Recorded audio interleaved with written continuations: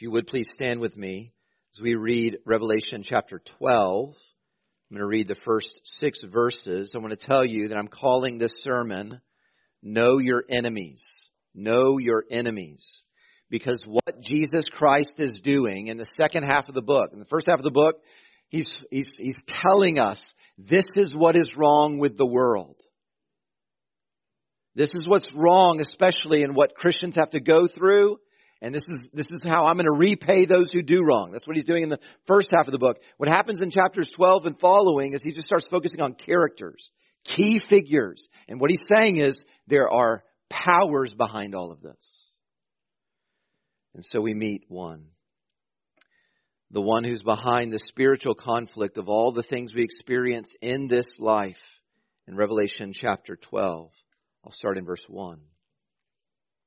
And a great sign appeared in heaven, a woman clothed with the sun, with the moon under her feet, and her head a crown of 12 stars. So here's one figure, a woman. She was pregnant and was crying out in birth pains and the agony of giving birth. And another sign appeared in heaven. Behold, a great red dragon with 7 heads and 10 horns, and on his head 7 diadems. His tail swept down 1/3 of the stars of heaven and cast them onto the earth. And the dragon stood before the woman who was about to give birth, so that when she bore her child, he might devour it. She gave birth to a male child, one who is to rule all the nations with a rod of iron. But her child was caught up to God and to his throne, and the woman fled into the wilderness, where she has a place prepared by God in which she is to be nourished for 1260 days. Beloved, this is the word of the Lord. Amen. You may be seated.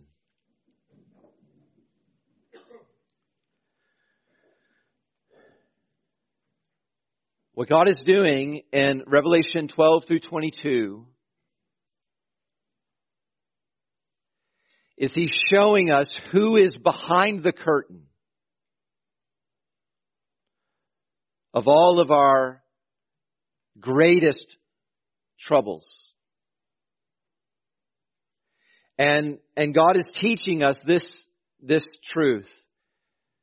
The Christian's enemies are masked and menacing. That's the gospel truth, or the one point that I'm trying to make throughout this whole sermon as we look at our enemies. The Christian's enemies, and you can say, well, I'm not a Christian, I don't believe in Jesus. Well, these are your enemies as well, but they're just not as concerned about you because they've already got you. The Christian's enemies are masked. They're behind the scenes. You can't see them with your own eyes. And they're menacing.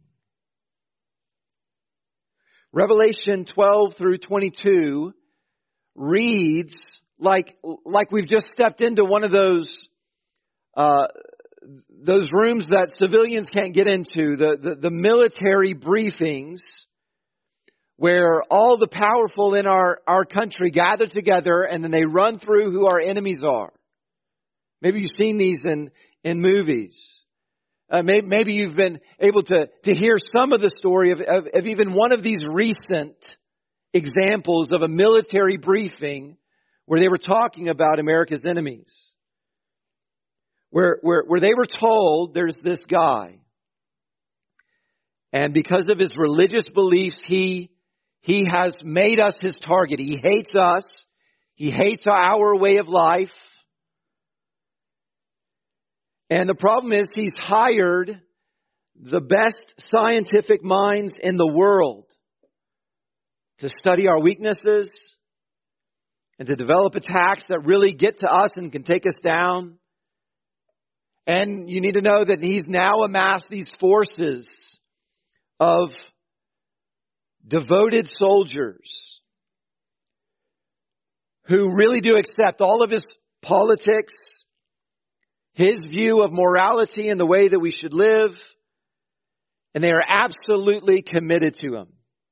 He has their allegiance, and they are committed even to exterminating whole populations of people. And you should know that where he's headquartered, he's got access to seemingly endless resources. You may not be able to see him, but he's menacing. And what Jesus is doing in these chapters is he's unmasking our menacing enemies. And you need to know it. Even if it scares you. Even if you're the sort who doesn't like to go to the doctor because you're afraid of what he'll say about the truth. This is going to be scary. But listen to me. Our Savior believes we need to know our enemies. And that's why he does this in these chapters. Because if he doesn't tell us our enemies, we're going to keep on doing the things that we are all inclined to do. And that's just to be concerned and worried about all the wrong things. The enemy's masked. You need to take this in. We need revelation to tell us what's actually going on behind the scenes, because we won't see it otherwise. So that they're playing in the darkness so that we don't see, and we would focus on all the wrong things and pray about dangers that may be some bad things, but they are not the big dangers. So, Jesus gives us these chapters so that we would know our enemies. And I want to walk you through the 4 enemies he presents to us. 4 enemies. And each one of them has a unique and menacing quality. So, point number 1. Beloved, beware the dragon's determination. His unique, menacing quality, as presented in the book of Revelation, is the dragon is determined. He's determined. I want you to imagine Jesus walking into us into one of those military briefing rooms. And when we go in there, he's got one of those org charts. You know, you've seen this maybe in mafia movies, you know, where they figured out, okay, this is the Don, not Trump. Well, maybe anyway, like they've got someone at the very top, and this is the main bad guy. And then they've got a pyramid of other enemies under him, right? You've got these are his generals, right? All the way down to his foot soldiers who are carrying out his great plan. And if you would follow Jesus Christ, he would want you to know that the enemy that you should pray most about, and you should be praying, what you should be praying about this season of Christmas is not how you're going to pay for things. Not just that, and certainly not mainly that. You shouldn't primarily be praying this Christmas about how you're going to get through these heartbreaking relational realities of the holidays. The main things that you pray about whenever you pray shouldn't be the obstacles that are getting in the way of your happiness. You shouldn't primarily be praying about that person who's got it out for you or your health. You should know your enemies. And at the very top is the dragon, who we're told, look in chapter 12, verse 9.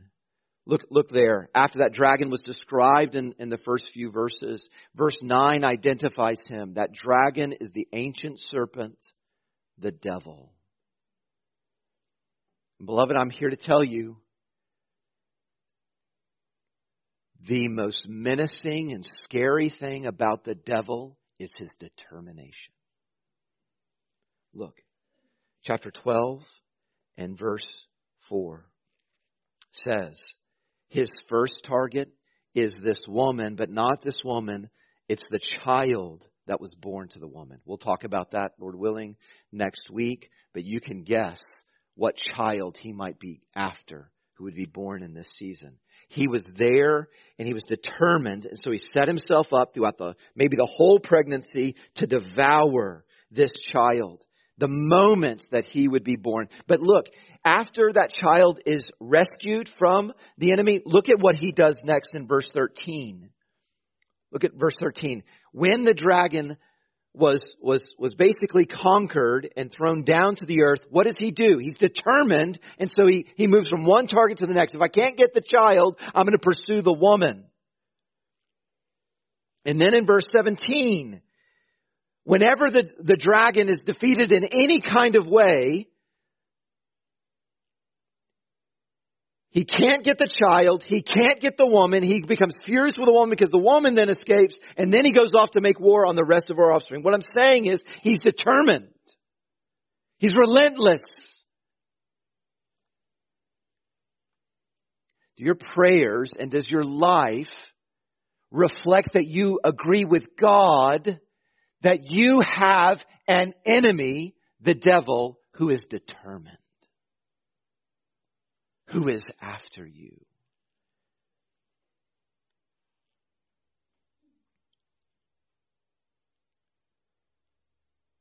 After you to do what? Well, another place Jesus says, after you to steal, kill, and destroy. And you see that from the very beginning of when this ancient serpent, the dragon, the devil, shows up in the Bible. It's like on page 2 of your Bibles. In Genesis chapter 3, he shows up and he goes to God's people. And how does he do this? He says, did God actually say this? This is how he seeks. He's determined. He tries to make you question God's word. And then he twists God's word. God said that you would die if you disobey him. And he says, you're not going to die. If you disobey God, you will become God.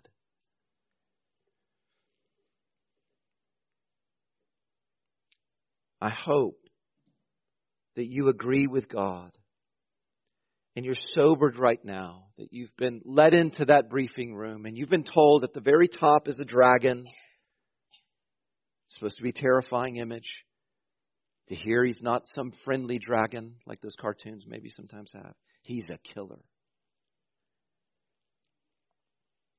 But you would be wrong if you thought he was just after your physical life. Or the physical circumstances of your life. Or anything temporary at all. Beware the dragon's determination to make you deny God. To make you in big ways and in little ways deny, forget, not think about your desperate moment to moment absolute need for God. To make you live with some other purpose than what we were made for, which is to worship and know and love God. That's what he's determined to come after. He is determined to kill you forever by making you not trust God, not know him, and not think about him. So you hear people, when I say, do you live your life and does your prayers reflect that you believe you have a relentless and determined enemy? And some people will say, yes, Ryan, I do live that way. Because every time I have to face the fact that I get into my old Hyundai and I realize I don't have that BMW yet, I'm like, that devil's after me again.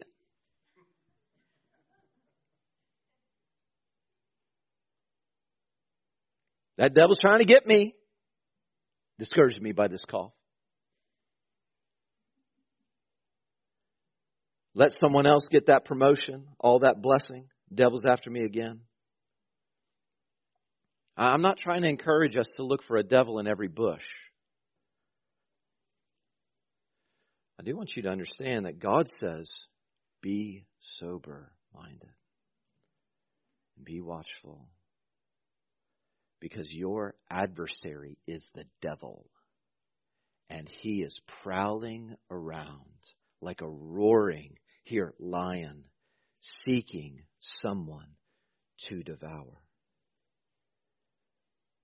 He may not be behind every disappointment in your life. He may not be behind. He may not be the one who's behind that unanswered prayer. But he is behind every God-ignoring habit in your life. He is behind every single temptation to sin against God and live your life another way than what God wants you to. He is behind every excuse that he gives you for how hard your life is, and therefore it's okay for you to live like that. It's okay for you to focus on other things. The dragon is determined to stack up so many incidents of that kind of ignoring of God so that you have an entire lifestyle of denial. And I would just plead with you. I'm guessing there are some here right now who give very little thought to God outside of church.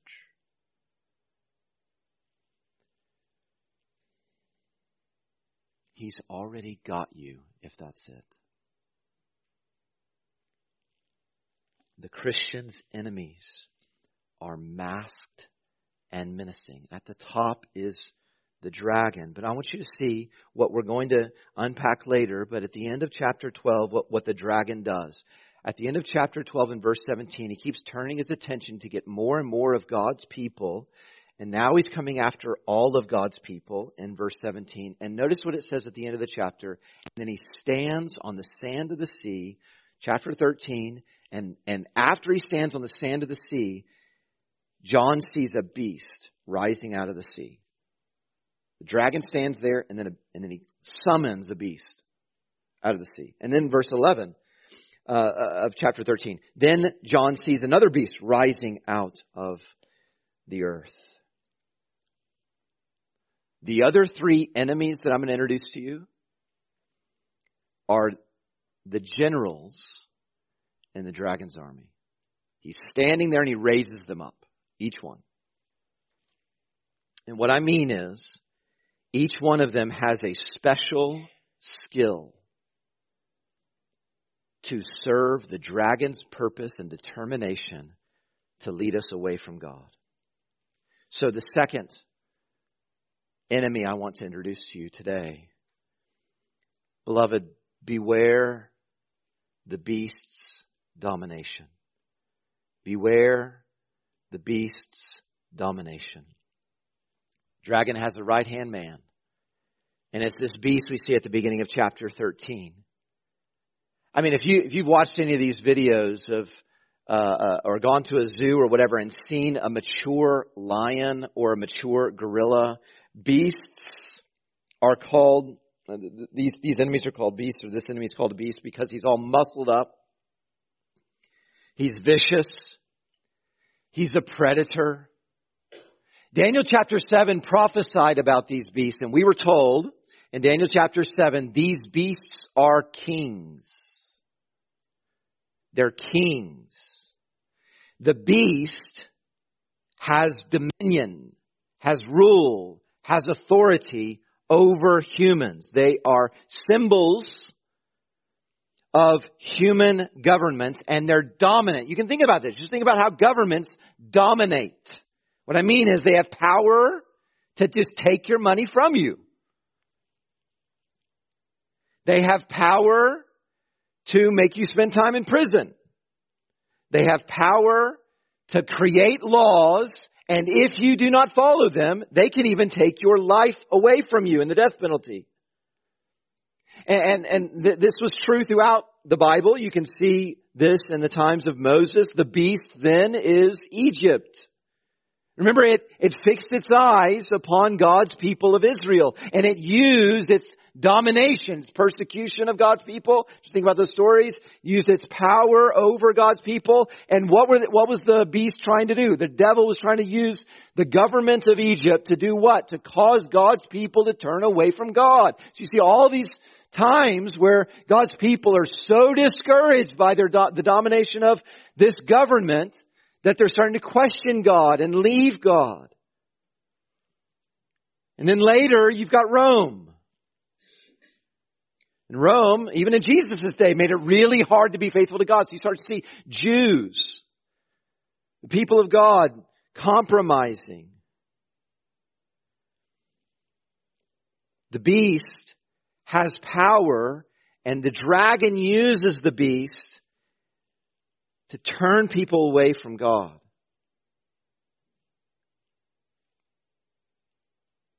But he's masked. Look in verse 5. It says, the beast has a mouth that is proud, and it exercises this authority. And look at what he does in verse 4. He uses that authority in chapter 13. The beast wants everyone to worship the devil.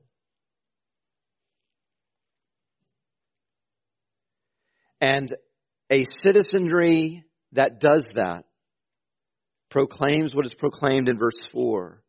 Who is like the beast? And who can fight against it? Now I want you to hang with me.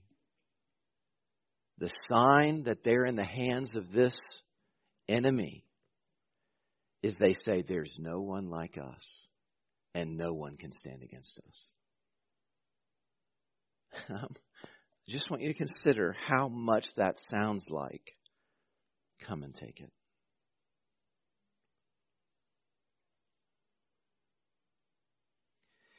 How much what verse 4 and the sign that someone is no longer trusting and following God, but has all their hope in, we're in the right nation.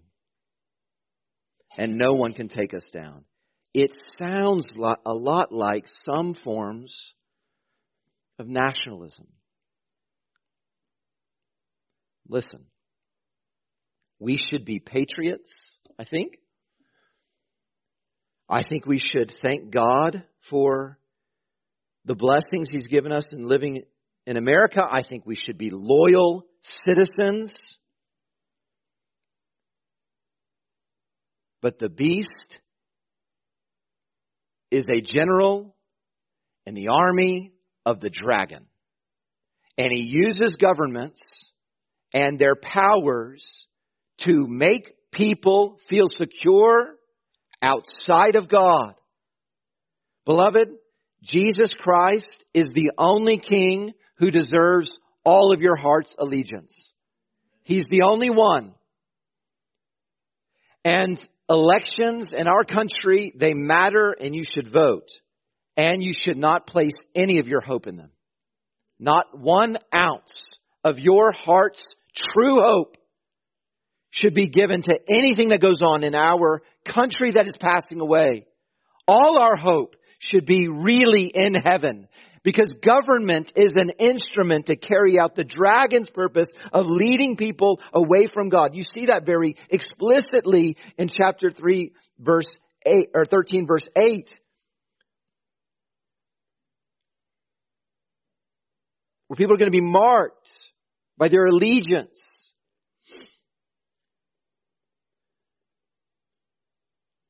To the beast. To make them, through the pressure of even death, turn away from God. That's what he's after. It's to make us think it's not worth really following Jesus. So people who post and think and talk far more about what's going on in America than Jesus. or how bad Russia is or whatever. That's just what he's doing. It'd be easier for me to persuade people to care about elections than about Jesus, and because the dragon is real. And he doesn't just have the domination of the beast at his disposal. He also has the deception of the second beast. So point number three, know your enemies, beloved, and beware the second beast's deception. Later, the second beast is called the false prophet. Beware the false prophet's deception. Look in chapter 13, verse 11, that this other beast rises up, but then notice what he does in verse 13. He performs great signs. Why does he do that? Verse 14, by those signs, he deceives those who dwell on the earth. That's code in Revelation, those who dwell on the earth, for everyone who doesn't believe in Jesus. He deceives them. Verse 16, he will cause everyone to be marked not by the blood of the Lamb, but by this mark on their forehead. And he deceives them that if you don't do it, you're not going to live. In verse 17. To be marked by the beast.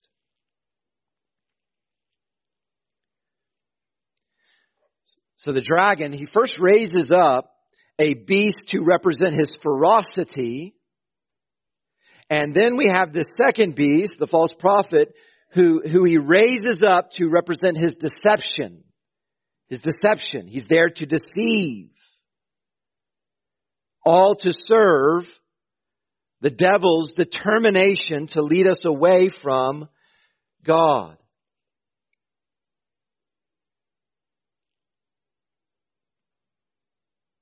The Christian's enemies are masked and menacing, and one of them is someone whose job is to tell you truths, to make you believe things. He's a prophet, and he's there to deceive.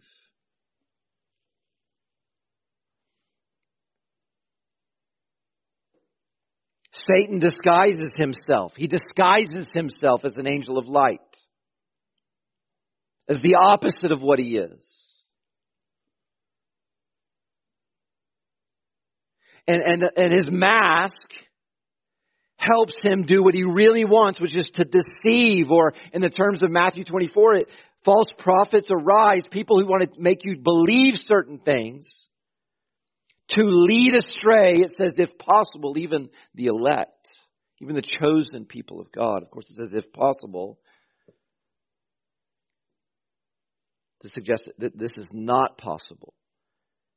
But that's what he would be after, to deceive even and lead astray even the elect. And yet we don't know until the end. You have to persevere to the end. You have to keep believing the right things. Keep believing the right one. Keep trusting in Jesus. And not everyone who claims when they're 13 years old that they love Jesus ends up continuing to, because there's a false prophet out there who deceives people and they start believing the wrong things. Things that are completely contradictory to what God says in Scripture. And so Paul has to say these kinds of things where he says, do not be deceived. I'm going to read to you what he says when he says to Christians, do not be deceived. And what you're going to hear me read is what many Christians are deceived into thinking. He says, do not be deceived. Just plainly. And you find whole denominations, or your friend across the table, who believe the very things that God says, don't be deceived. The sexually immoral, idolaters, adulterers, men who practice homosexuality, thieves, greedy, drunkards, revilers, swindlers will not inherit the kingdom of God. Do not be deceived. Don't call yourself a Christian and be characterized by giving yourself over to certain sins that He has clearly said, no, He saved us from that. Do not be deceived. And if you struggle with any of them, if you're tempted toward any of them, do not be deceived. Because Jesus Christ has blood that is powerful enough to free you from the power of that temptation. And do not be deceived, because Jesus Christ will forgive every single sin confessed to Him and repented of. It may have a total domination of you. And the enemy would want you not to worry about it, and then he's got you, or to just be consumed about it and not trust Jesus can forgive you of it and deliver you from it. He's deceiving. And this is why Paul then goes on to say, God wants you not to be children who don't care about what you believe, because there is a false prophet who deals with truths. And he's going to toss you around and deceive you. That's his scheme. When I was growing up, video games were really getting popular. It was the heyday, video games. And I remember one of my favorites was Mike Tyson's Punch-Out. Yeah? Come on. Good heavens. I know y'all can say amen. You play for hours and hours and hours, and then your friend would tell you about some cheat code. You know? When you're fighting Great Tiger, that little jewel on his head would flash.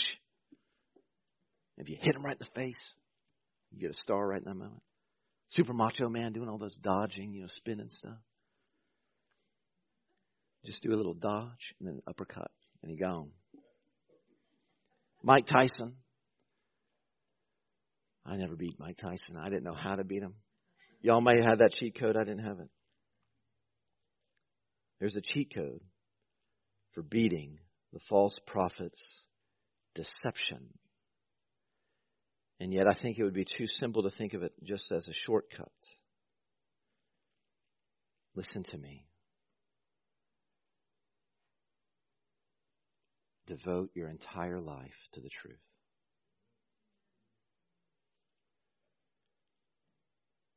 To knowing God's Word. Why do you think? At the very beginning of the book of Revelation, it said, "Blessed are those who hear and keep these words." Why do you think at the very end, after saying all these things, he says again, "These words are true, and you can trust them. Blessed are all who keep," who aren't just aware of it, but who obey these words. We have a luxury. It'd be like if someone just, when I got Mike Tyson's Punch-Out, just handed me all the cheat codes and allowed me to beat Mike Tyson the first time I played him. We have a luxury that we carry around Bibles. There are Christians today who don't have Bibles. And for most of history, Christians did not carry around Bibles. It's like if you were given the GPS coordinates of your greatest enemy and then a nuke to send it to him. Do you see your Bible that way? I'm telling you, I'm a pastor of souls. And I feel responsible for eternity, for individuals. And I see an awful lot of them limping in the back and lagging behind for the enemy to pick them off. And it is in regard to their relationship with the Bible. Reading the Bible because you can daily, it matters. And your soul depends on faithful weekly preaching of the Bible. This is just a softball, guys. There are a lot of hard things in this life. It is a softball to just commit yourself. This is easy. It's easy. I know you can come up with reasons for why it's hard some days or whatever. No, you need to know your enemy and know this is an easy way to not neglect your soul. Your conversations with other believers around the truth, being corrected by other believers with the truth, it matters eternally.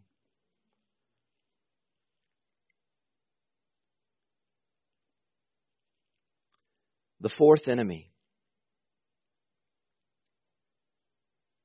in the dragon's army is not introduced until several chapters later. The devil's going to get some with power of governments. He's going to get some with deceptions. And he's going to get others with delights. Point number 4, beware the harlot's delights. Beware the harlot's delights. Or in chapter 17, verse 1, your translation may say the great prostitute. This enemy and soldier of Satan is described as a great prostitute for a reason. Is described as a harlot for a reason, because she is desirable. It's getting at the desires of the heart. Chapter 17 and verse 4 describes this woman as arrayed in purple and scarlet. She's alluring. She's adorned with gold and jewels and pearls. And what is she holding in her hand, though? It is a golden cup. It's so appealing to us, but it is full of sin and the impurities of her sexual immorality. Verse 5, on her forehead is her name, and it's a mysterious name. It's Babylon the Great. It's mysterious in this because she's called the mother of prostitutes or mother of harlots and all the earth's abominations. It's a mystery in the sense that it's not just the one city at Babylon, it's every city like Babylon. Babylon in the Bible is known as the place where you can get all that this world has to offer. All the delights will be at your fingertips. Let me tell you something. I just came back from a few days in the Metroplex, and when I bought my latte in the Metroplex, I was offered a seltzer water. A side of seltzer water to cleanse my palate, to enjoy the notes of the espresso. I had never been offered this in my life, and it was delightful. We didn't get gas at Allsup's. We'd be looking at Buc-ee's. I mean, just drive in there and park wherever you like, and then you just get lost. And you can have anything you want at Buc-ee's. We went to a Chinese food restaurant that was not even a buffet. It had like a menu. The soccer games we played were on turf, and we were under the Friday night lights. It was unbelievable. And there was a lot of traffic too. Cursed traffic telling us the truth that this world ain't enough. So, chapter 18, verse 4. Chapter 18, verse 4, God says to his people, come out of her, lest you take part in her sins, lest you share in her plagues. Her sins are heaped as high as heaven, and God knows it, and he's remembered it, and he's about to answer her. The harlot is symbolic, right? It's symbolic of sexual pleasure because why? Because the devil, the dragon, wants us to live like the flesh is everything. Like this life is everything. Like this world can offer you everything you want. The harlot represents all the pleasures that have a maker named God, and yet these pleasures have been twisted to become God. All the love that we might share between people, and we just make it everything in our life, and we spend everything to get it. all the security we can have in relationships with our families, and we make our family everything in front of God. All the blessings that money can buy, and then we make making money our God.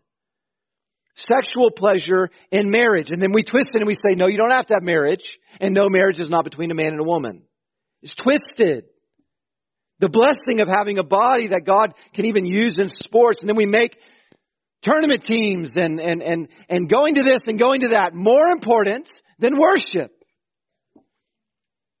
The harlot tempts us to pursue these pleasures and delights so intensely that God, the giver, is ignored and dishonored by the using of those things. And then, in line with the dragon's purpose, God is replaced by those delights.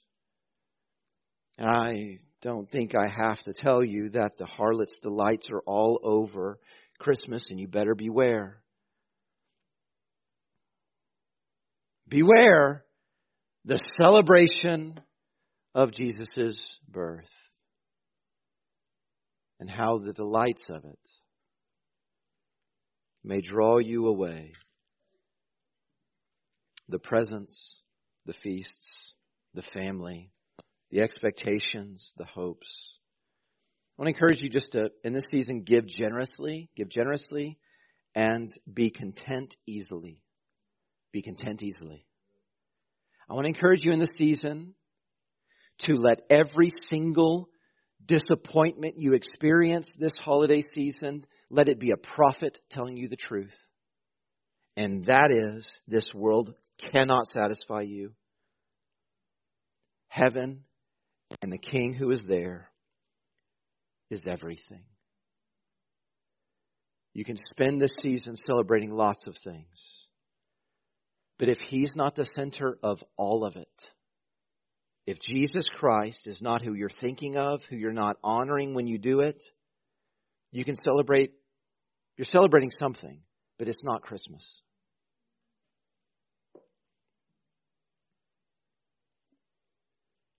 So beware the dragon's determination,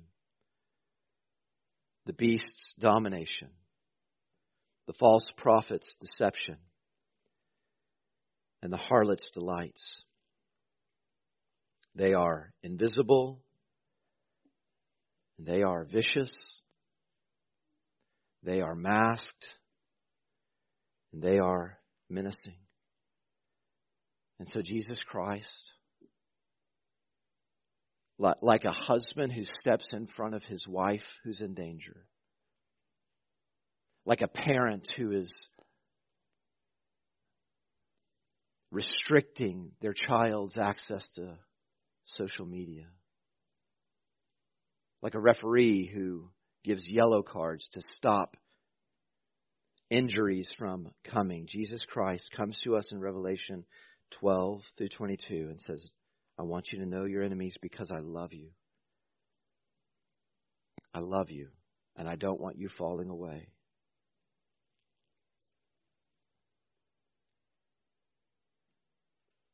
I started the sermon with a briefing of a recent enemy. I wonder if anyone recognized who I was talking about.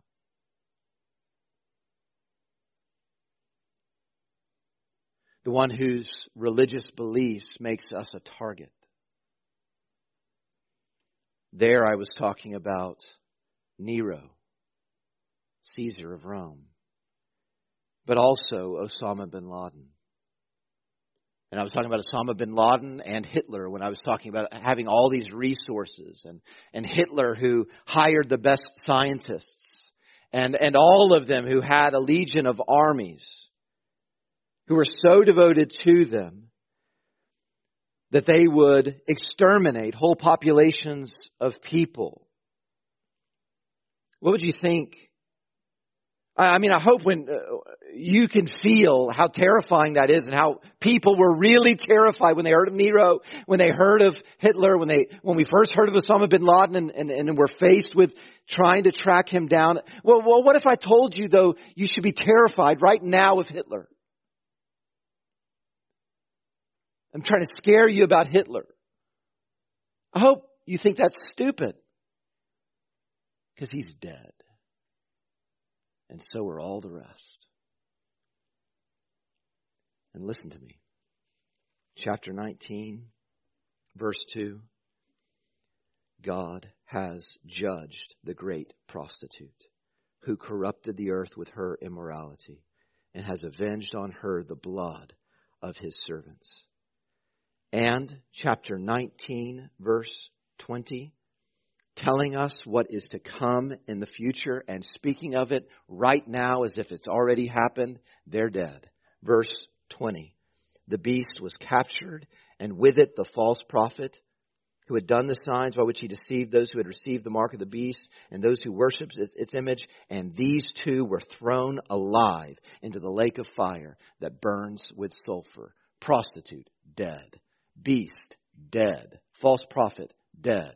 What about that dragon? Chapter 20 and verse 10. And the devil who had deceived them was thrown into the lake of fire and sulfur, where the beast and the false prophet were, and they will be tormented day and night forever and ever. Beloved, they are masked and they are menacing, but what menaces us is no match for our King. This baby who we are worshiping this Christmas was targeted by the dragon. From the moment of his birth, he escaped him. He resisted the dragon when he came 1-to-1 in the wilderness, and he did not give in to the temptation. And then he hung on a cross. And we are told that on that cross, when Jesus died, he disarmed the dragon of all of his power. And then God told us that he took all authority and every crown from the dragon and all of his army whenever he was raised from the dead. And now he's ascended into heaven. And one day soon he's coming back, and he's going to crush the dragon under our feet. If you're here and this is news to you, I don't mean that you've never heard this kind of thing, but maybe the Lord is using this word to open your eyes to your great enemy. Understand you've got a worse one than I've talked about. And it's the God you're ignoring. And he will judge you with the rest of his enemies with an eternity in hell. But he reveals himself as an act of mercy. And listen, he can deliver you from all your enemies, including the wrath that you owe him for your sins. He can forgive you of them all if you trust in Christ alone. The Christian enemies are masked and menacing, but they have no hope against our Savior. Oh God, we thank you for revealing our enemies to us. What better time for you to lead us through these chapters as we celebrate the birth of our champion. May we put all our hope in him, fear him first, and honor him and not turn from him whenever we're pressured by power, persuasion, and pleasure. Lord Jesus, would you get all of our thanks and all of our trust? We pray this in your name. Amen.